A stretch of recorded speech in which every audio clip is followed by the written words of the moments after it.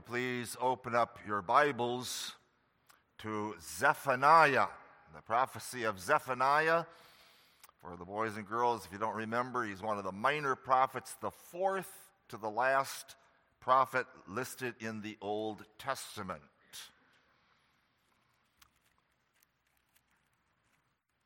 Zephaniah, and we're going to look at chapter 3.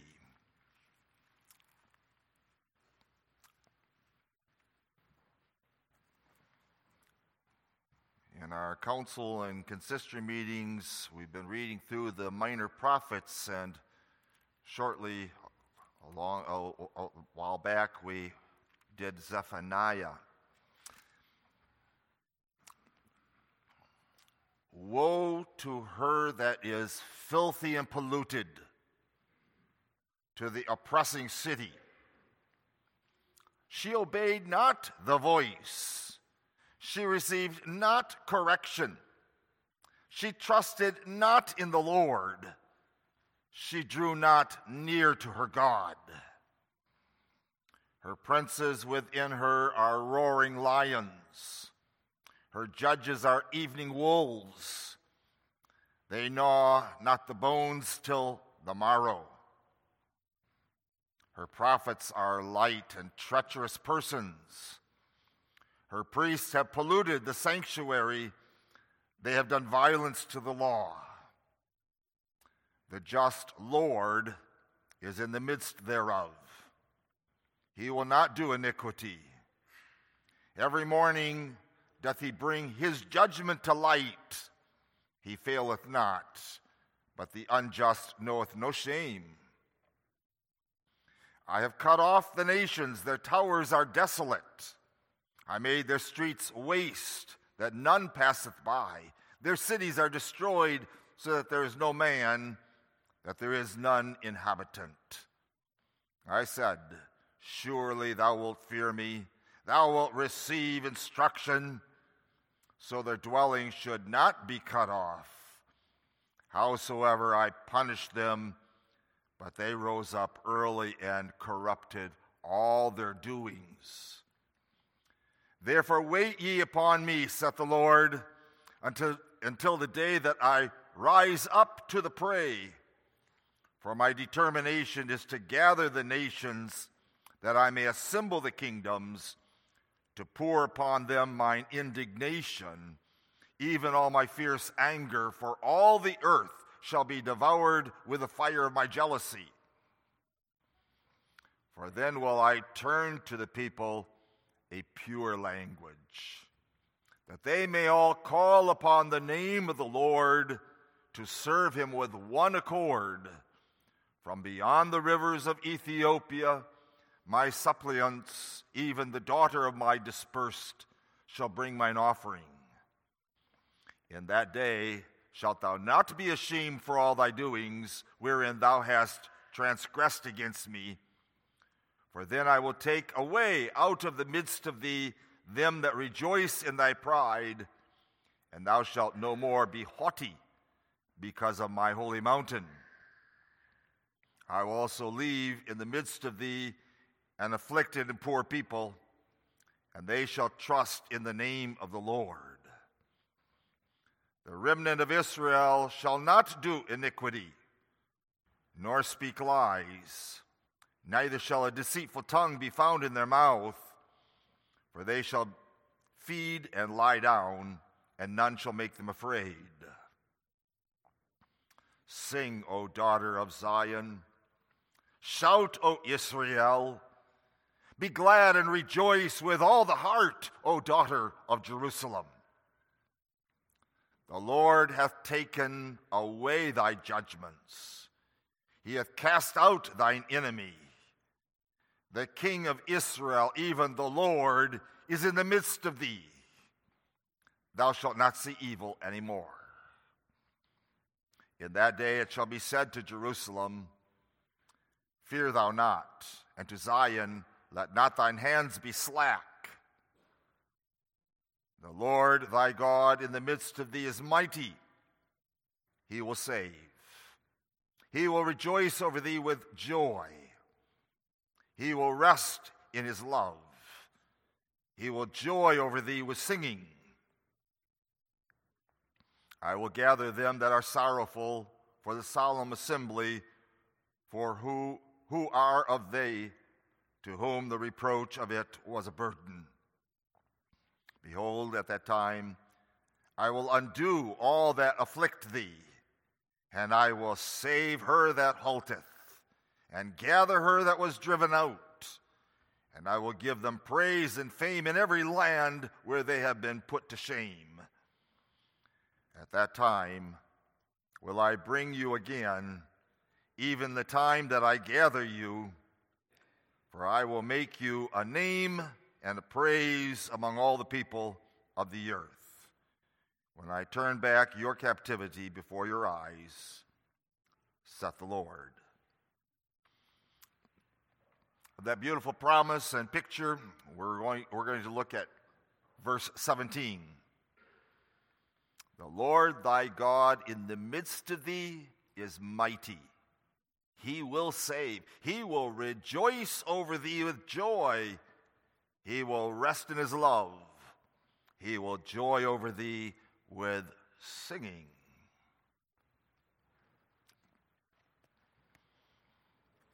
Loved in our Lord Jesus Christ, many of the prophets spoke about the day of the Lord. And Zephaniah also here is speaking about that day of the Lord. He is a prophet who is traced way back to his great-grandfather, King Hezekiah. And he comes now to God's people stating the judgments of God, but also the good news of salvation. So you have in the first 7 verses God's judgment upon his rebellious and apostatizing people.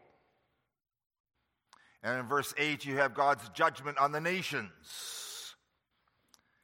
But then beginning in verse 9 and following, he shows how he is going to save his elect people, the remnant. The day of the Lord, bringing judgment, but also wonderful salvation and deliverance. What hope, what celebration that we have that God loves his church. God loves his church. Yes, he chastises her, just as a parent chastises their disobedient child because he loves them. And in the way of sorrow for their sin, he delivers them from not only their sins, but also the suffering that he caused in order to chastise them. We have very strong prophetic language in this text and strong encouragements in order to lead God's people to faith and joy and comfort in the Lord. We read in Zephaniah 2, the first 3 verses, gather yourselves together, yea, gather together, O nation not desired. Before the decree bring forth, before the day passes the chaff, before the fierce anger of the Lord come upon you, before the day of the Lord's anger come upon you, seek ye the Lord, all ye meek of the earth, which have wrought his judgment. Seek righteousness, seek meekness. It may be ye shall be hid in the day of the Lord's anger. That anger, those judgments, but also that mighty deliverance and salvation takes place over and over and over again in the life of God's church. And those judgments and those deliverances that God gives to people are types. Types of the day of the Lord, that is the day when Jesus comes back again. Because that will be a day of judgment to the wicked. But it will be a wonderful day of deliverance, of salvation to God's people, where we will dwell with him forever and ever in the new heavens and the new earth. In verse 14, God's people, when they hear this message, are to respond with joy and with singing. But in our text tonight, it's not God's people, but it is the Lord himself. The Lord thy God in the midst of thee is mighty. He will save. He will rejoice over thee with joy. He will rest in his love. He will joy over thee with singing. Just as your parents at times are very proud of your accomplishments, proud of you as Christian young ladies and men, our God, our Father in heaven, is proud of his people. He rejoices in them because he sees his own work in their hearts and their lives. He sees his grace shaping you, making you his children in this world. So the Lord's song over his church. Notice, first of all, we read that the Lord is in the midst of his people. Second of all, the song that he sings when he is in their midst. And thirdly, the renewal that follows. The Lord is in the midst of his people. Beloved, that is a covenantal theme, isn't it? The Lord, notice in our text, is in capital letters. That means Jehovah. That's his covenant name. The I am that I am. Jehovah, thy God. How personal. That's what you have confessed tonight. That you love the Lord. And you love the truths of his word that had been handed down to the church through the Reformation, the Reformed faith. The Lord thy God is in the midst of thee. What pictures there were in the Old Testament? There was that cloud of glory, the Shekinah that came down upon the tabernacle that was in the midst of the tents of Israel. And later on, that cloud of glory that came down upon the temple that Solomon built in Jerusalem. Those are pictures of God in the midst of his people, and it finds its great antitype in Jesus Christ. God incarnate, God dwelling in our midst as one of us, our elder brother, our Savior. And the Lord is still in the midst of his people now, even though Jesus has ascended bodily into heaven. He is in the midst of his people by the Spirit of Christ and by his precious word. The Lord thy God is in the midst of thee. And this prophecy is messianic. For we read in verse 15, the Lord hath taken away thy judgments, he hath cast out thine enemy, the King of Israel, even the Lord is in the midst of thee. Thou shalt not see evil anymore. The King of Israel there is Christ Jesus, who comes from the line of David, whose throne is forever and ever and ever. Yes, he is in the midst of his people whom he loves. And he is there in his Son, Jesus Christ. He is there in his word and by his Spirit. He reveals himself. For you and I would not know God except he reveals himself. And he reveals himself in his names. He reveals himself in his wonderful attributes. He reveals himself in his wonderful works. Whether it be creation, whether it be in our preservation, providence, and especially in our redemption. The Lord is in the midst of thee. When you young adults go through trials and troubles and a testing of your faith, which you will, all God's people do. May you remember that you're not alone. The Lord God is in the midst of his church, whom he loves, whom he directs, whom he leads, whom he preserves. And he is in the midst of them, notice, in his might. In his might. He is in the midst of them. It took place, didn't it? Not only by type, but antitype when Christ was born, was among us. But that is only a faint picture of the day when Jesus is going to come again. And he takes us to be with him forever.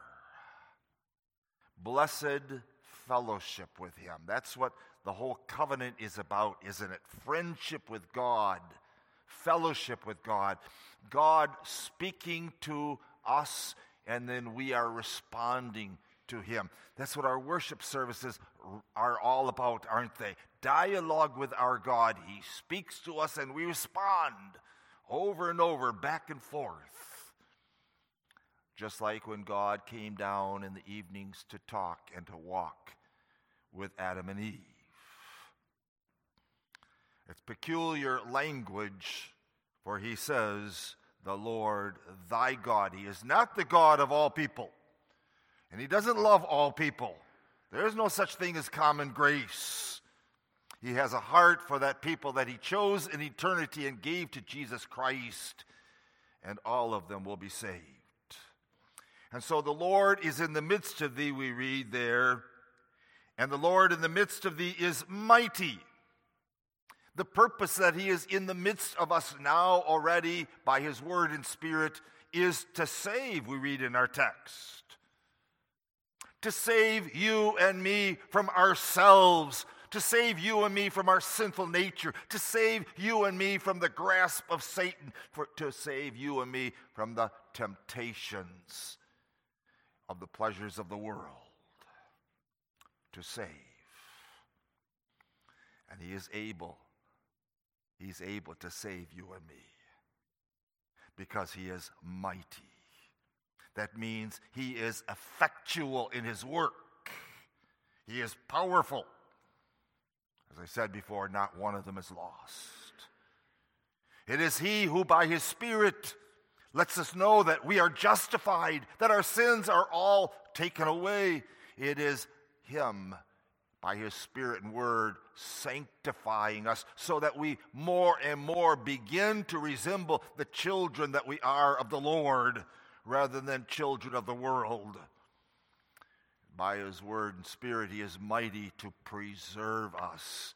Oh, keep that always in mind, boys and girls. You are in the Lord's hand, who loves you, who cares for you.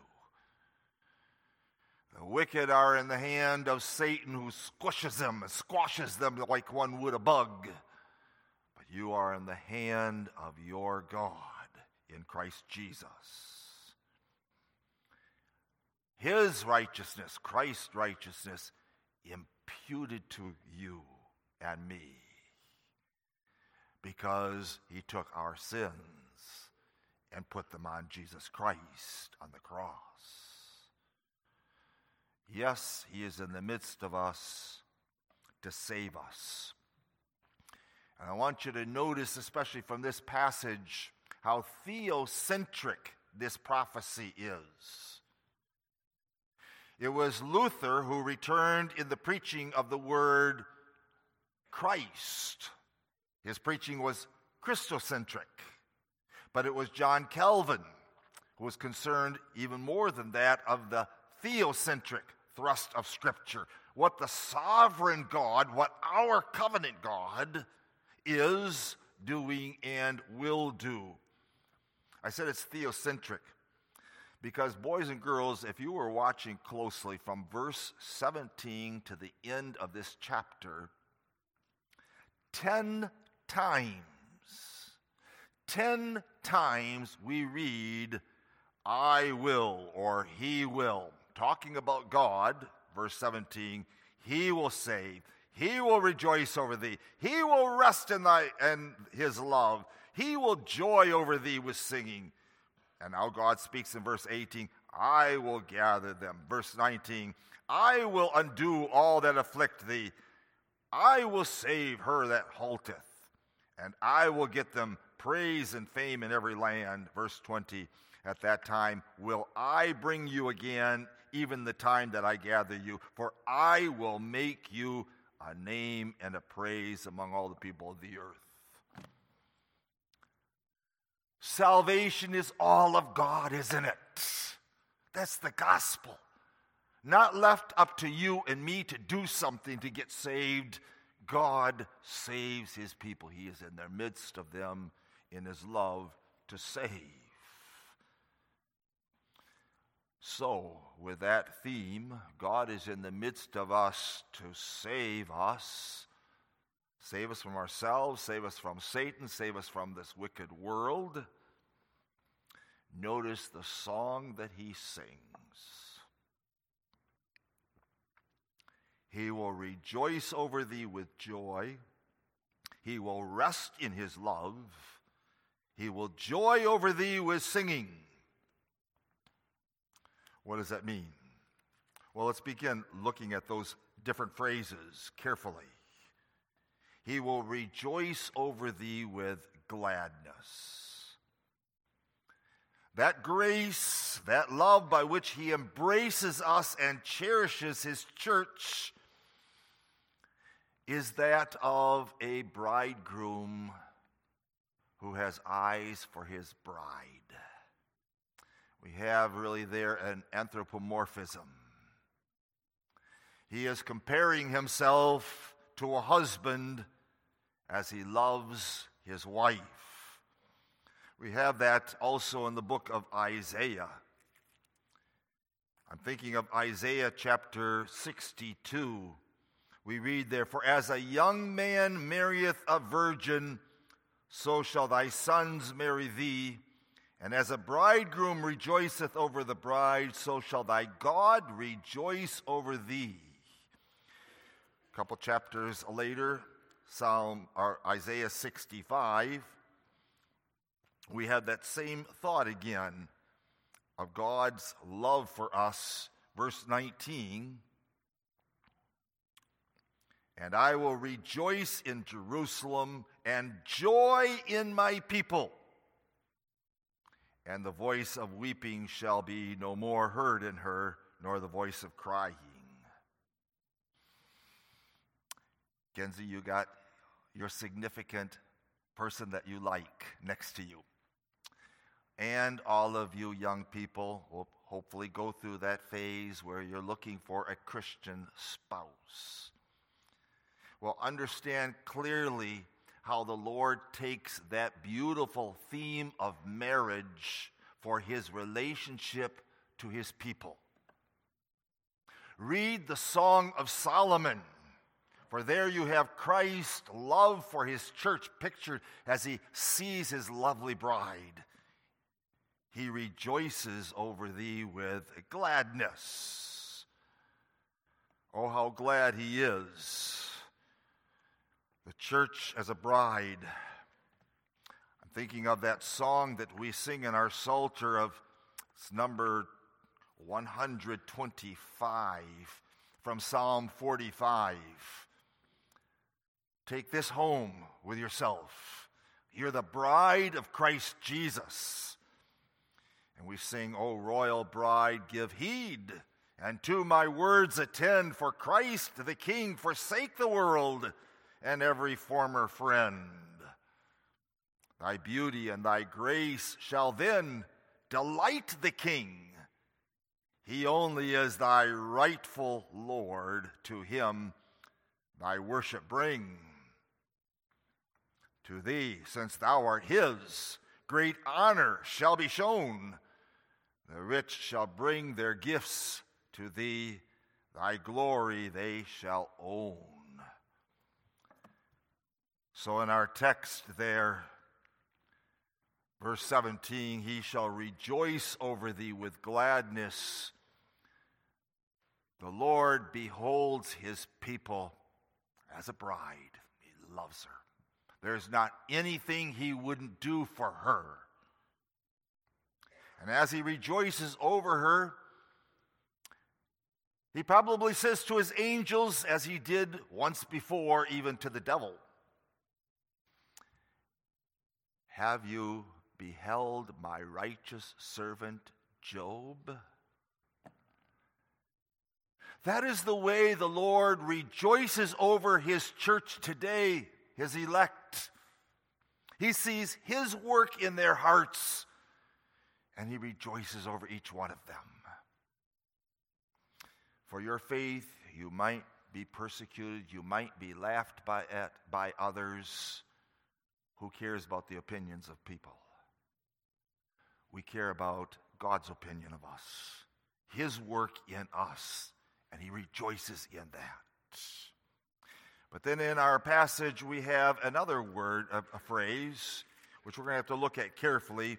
And we read there, he will be at rest in his love. He will be at rest in his love. The Hebrew word there, though really translated, the proper meaning is to be silent. The Lord will be silent in his love. What does that mean? For obviously the Lord was not silent while his church is on here on earth. He comes to Jerusalem and to Judah with warnings. He even calls them Sodom and Gomorrah at times. And he warns them of the judgment that's coming. He tells them to repent. So what does it mean in our text? He will be silent in his love. Oh, a deep, deep love he has for them. How is he silent? There is a prayer that is prayed, and there's a phrase in that prayer, "O God, be silent in thy love about our sins and our trespasses." God, silent about our sins? How can it be? Take a walk with me over to a hill outside of Jerusalem, in about the year 33 AD. There's a mighty, mighty crowd there on that hill. And there are three hung up on the cross. And it gets darker and darker. 3 hours of darkness when God's wrath is poured over his Son as he stands in our place. How can the Father at such time be silent in his love when it cost his own Son? How can he be silent? Because our sins are many. We weep and we lament them, don't we? I hope we do. In this week of preparation for the Lord's Supper, weep and lament for the sins that grieve your Father in heaven. But how is he going to be silent then? How is it possible? Silent with respect to your and my sins. Go back to the hill, where the Lord Jesus Christ is silent there on the cross. As we read from Isaiah, he was oppressed, he was afflicted, yet he opened not his mouth. As a lamb led to slaughter, so he opened not his mouth. And it grows silent around the cross. Those 3 hours of silence and darkness, and Jesus is silent in his suffering. And his silence is the very answer of love. He loves his Father in the place of his sheep. He stands as the one who represents you and me. And during that time, even heaven is silent. Don't you think the angels were wondering, what is God doing to his precious, innocent, obedient Son, causing him to die on the cross? And now from that hill, go with me to the last day of history, when the Lord Jesus comes from heaven. It's called the day of judgment. He's coming as a judge.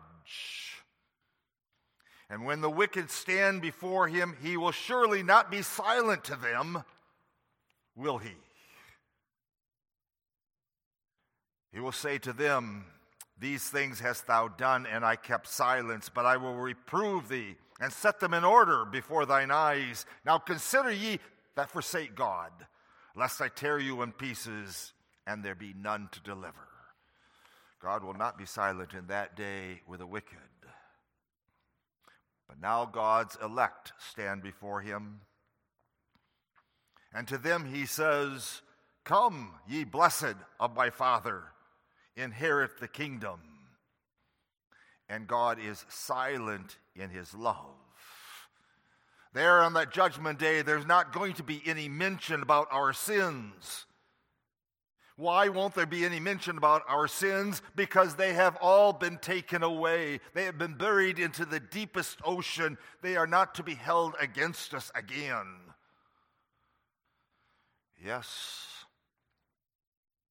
our good works will be judged at that time, so that God may reward us in his grace according to those works that are done. But mention our sins again, they've been blotted out. So God rejoices over his people. God is silent in that day about their sins, even though in this world, through his word, he warns us of judgment that's coming to those who are wicked. And then the third part of our text, he will exult over thee with singing. God indeed represents himself as a husband who burns with the greatest love toward his wife. And that love for his wife becomes a song. When I was yet a young man and I had my wife-to-be walking down to me in the wedding ceremony, I sang to her. And that song now is not a song of worship, but rather it is a song of joy, my beloved, as we sing the words of Psalter 125. God's great love for us that we can rest in. At times there are saints who go through trials or troubles in their life and they begin to wonder, does God really love me? They have a hard time perhaps believing it because the father figure that God is, their own father, was not very good to them. Does God love me? And if you ever question that, beloved, look at what he did. He gave his only begotten Son to take our death, our sin, and our guilt, bear them in our place. Oh, how God humbles himself. He comes down to meet us in our own flesh, to be with us. He speaks to us in our own language so that we can hear him and understand him. By nature, we would be unbelieving. And by nature, then, we had a reason to be afraid of God, even as Adam and Eve were afraid of God when he came after they took the forbidden fruit from the tree.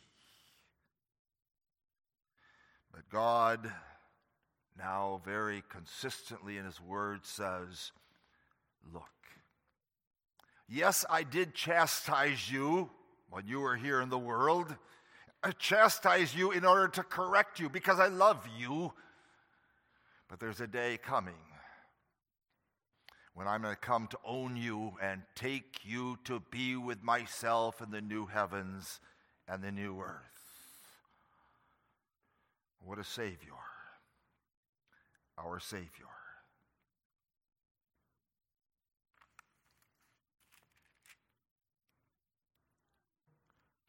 Do you know that love?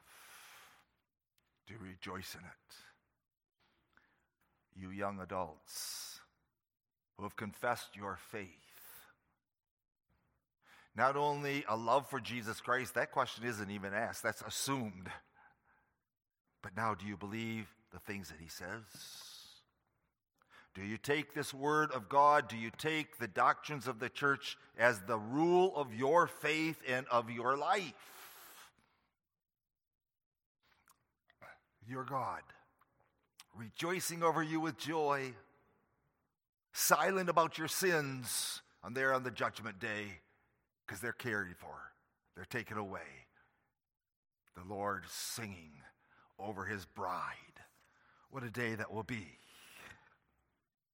And that is the message that now God comes with Zephaniah to his people that are being chastised for their sins. For Judah and Jerusalem are following the way of the northern tribes, walking in terrible sin and apostasy.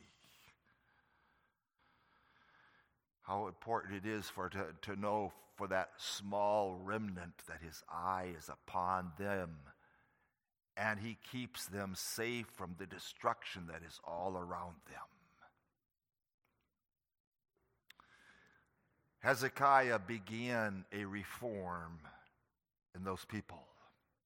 There was a revival again. And that is what Zephaniah is also thinking about as he is now a prophet in the time of King Josiah. And that brings me then to my third point, the renewal that follows. It is with this knowledge that God has his eye upon you, that he rejoices over you in joy, that he is silent about our sins because they're carried away, and he is singing to his bride, that enables us now, with our eyes by faith, looking at Christ Jesus, to say, I love him, and I want to please him with my life. God must have used this message of Zephaniah during the reign of King Josiah. There was a great revival. He's the last revival in the Old Testament time, using that message to have people again worship the Lord in faith, love him, and obey. Not all of them, no. Because King Josiah is only a man. The reforms that he carries out are outward. He cannot change one heart. Only God can do that. But revival with the knowledge, God's great love for his people. That is followed, beloved. There always must be that kind of revival or reformation in the church, because we are wayward. Our leaders are wayward at times, and we follow them in wayward ways. And so God gives them over to Babylon, doesn't he? And it's 70 years of chastisement there in Babylon that finally there is revival again. There is a people brought out from Babylon back into their land to serve God. And they don't have any foreign gods anymore. But that doesn't mean the heart is all okay. For again, we see God's people, the nation of the Jews, falling away. Their worship now becoming a works worship, a kind of religion where they're proud of themselves. And that new early church that loved one another, served the Lord, gave all their proceeds for the kingdom, we see it falling in sin dark days, the Middle Ages, and it is God in his love saves a remnant. There is the great Reformation of Luther and of Calvin. Those kind of reformations have to take place because the church left to herself will walk in sin and walk away from the Lord. And over against the judgments that he brings against an apostate church, there's always a small remnant kept in his love. We know that we experienced it in 1924, didn't we? 3 churches, 3 pastors kicked out. That kind of reformation that had to take place when we lost half of our churches and half of our pastors, or really more than that, in the 1950s. Reformation. Revival. May the message you hear, young people who've just confessed your faith, may the message that each of us have heard tonight bring us comfort. The Lord Jesus rejoices over his true church in joy. He will be silent about our sins because they've been washed away by the blood of Jesus Christ. And he sings. Can you imagine that now? The Lord in heaven, waiting for the bride to come to him in the new heavens and the new earth, singing, "You are mine, and I am yours." What an incentive to live for him. Amen. Father in heaven, we thank thee for the gospel, which is good news. The gospel is about what the Lord Jehovah God does. What he has done, what he is doing, and what he will do for his church, whom he loves. We're thankful, Father, that we are never alone as thy people. Yes, small, often helpless and weak, we have thy word to guide us, thy spirit dwelling within us, and godly saints who walk with us through this dark veil, living and serving Christ Jesus. O Lord, continue to bless thy church. We pray in Jesus' name, amen.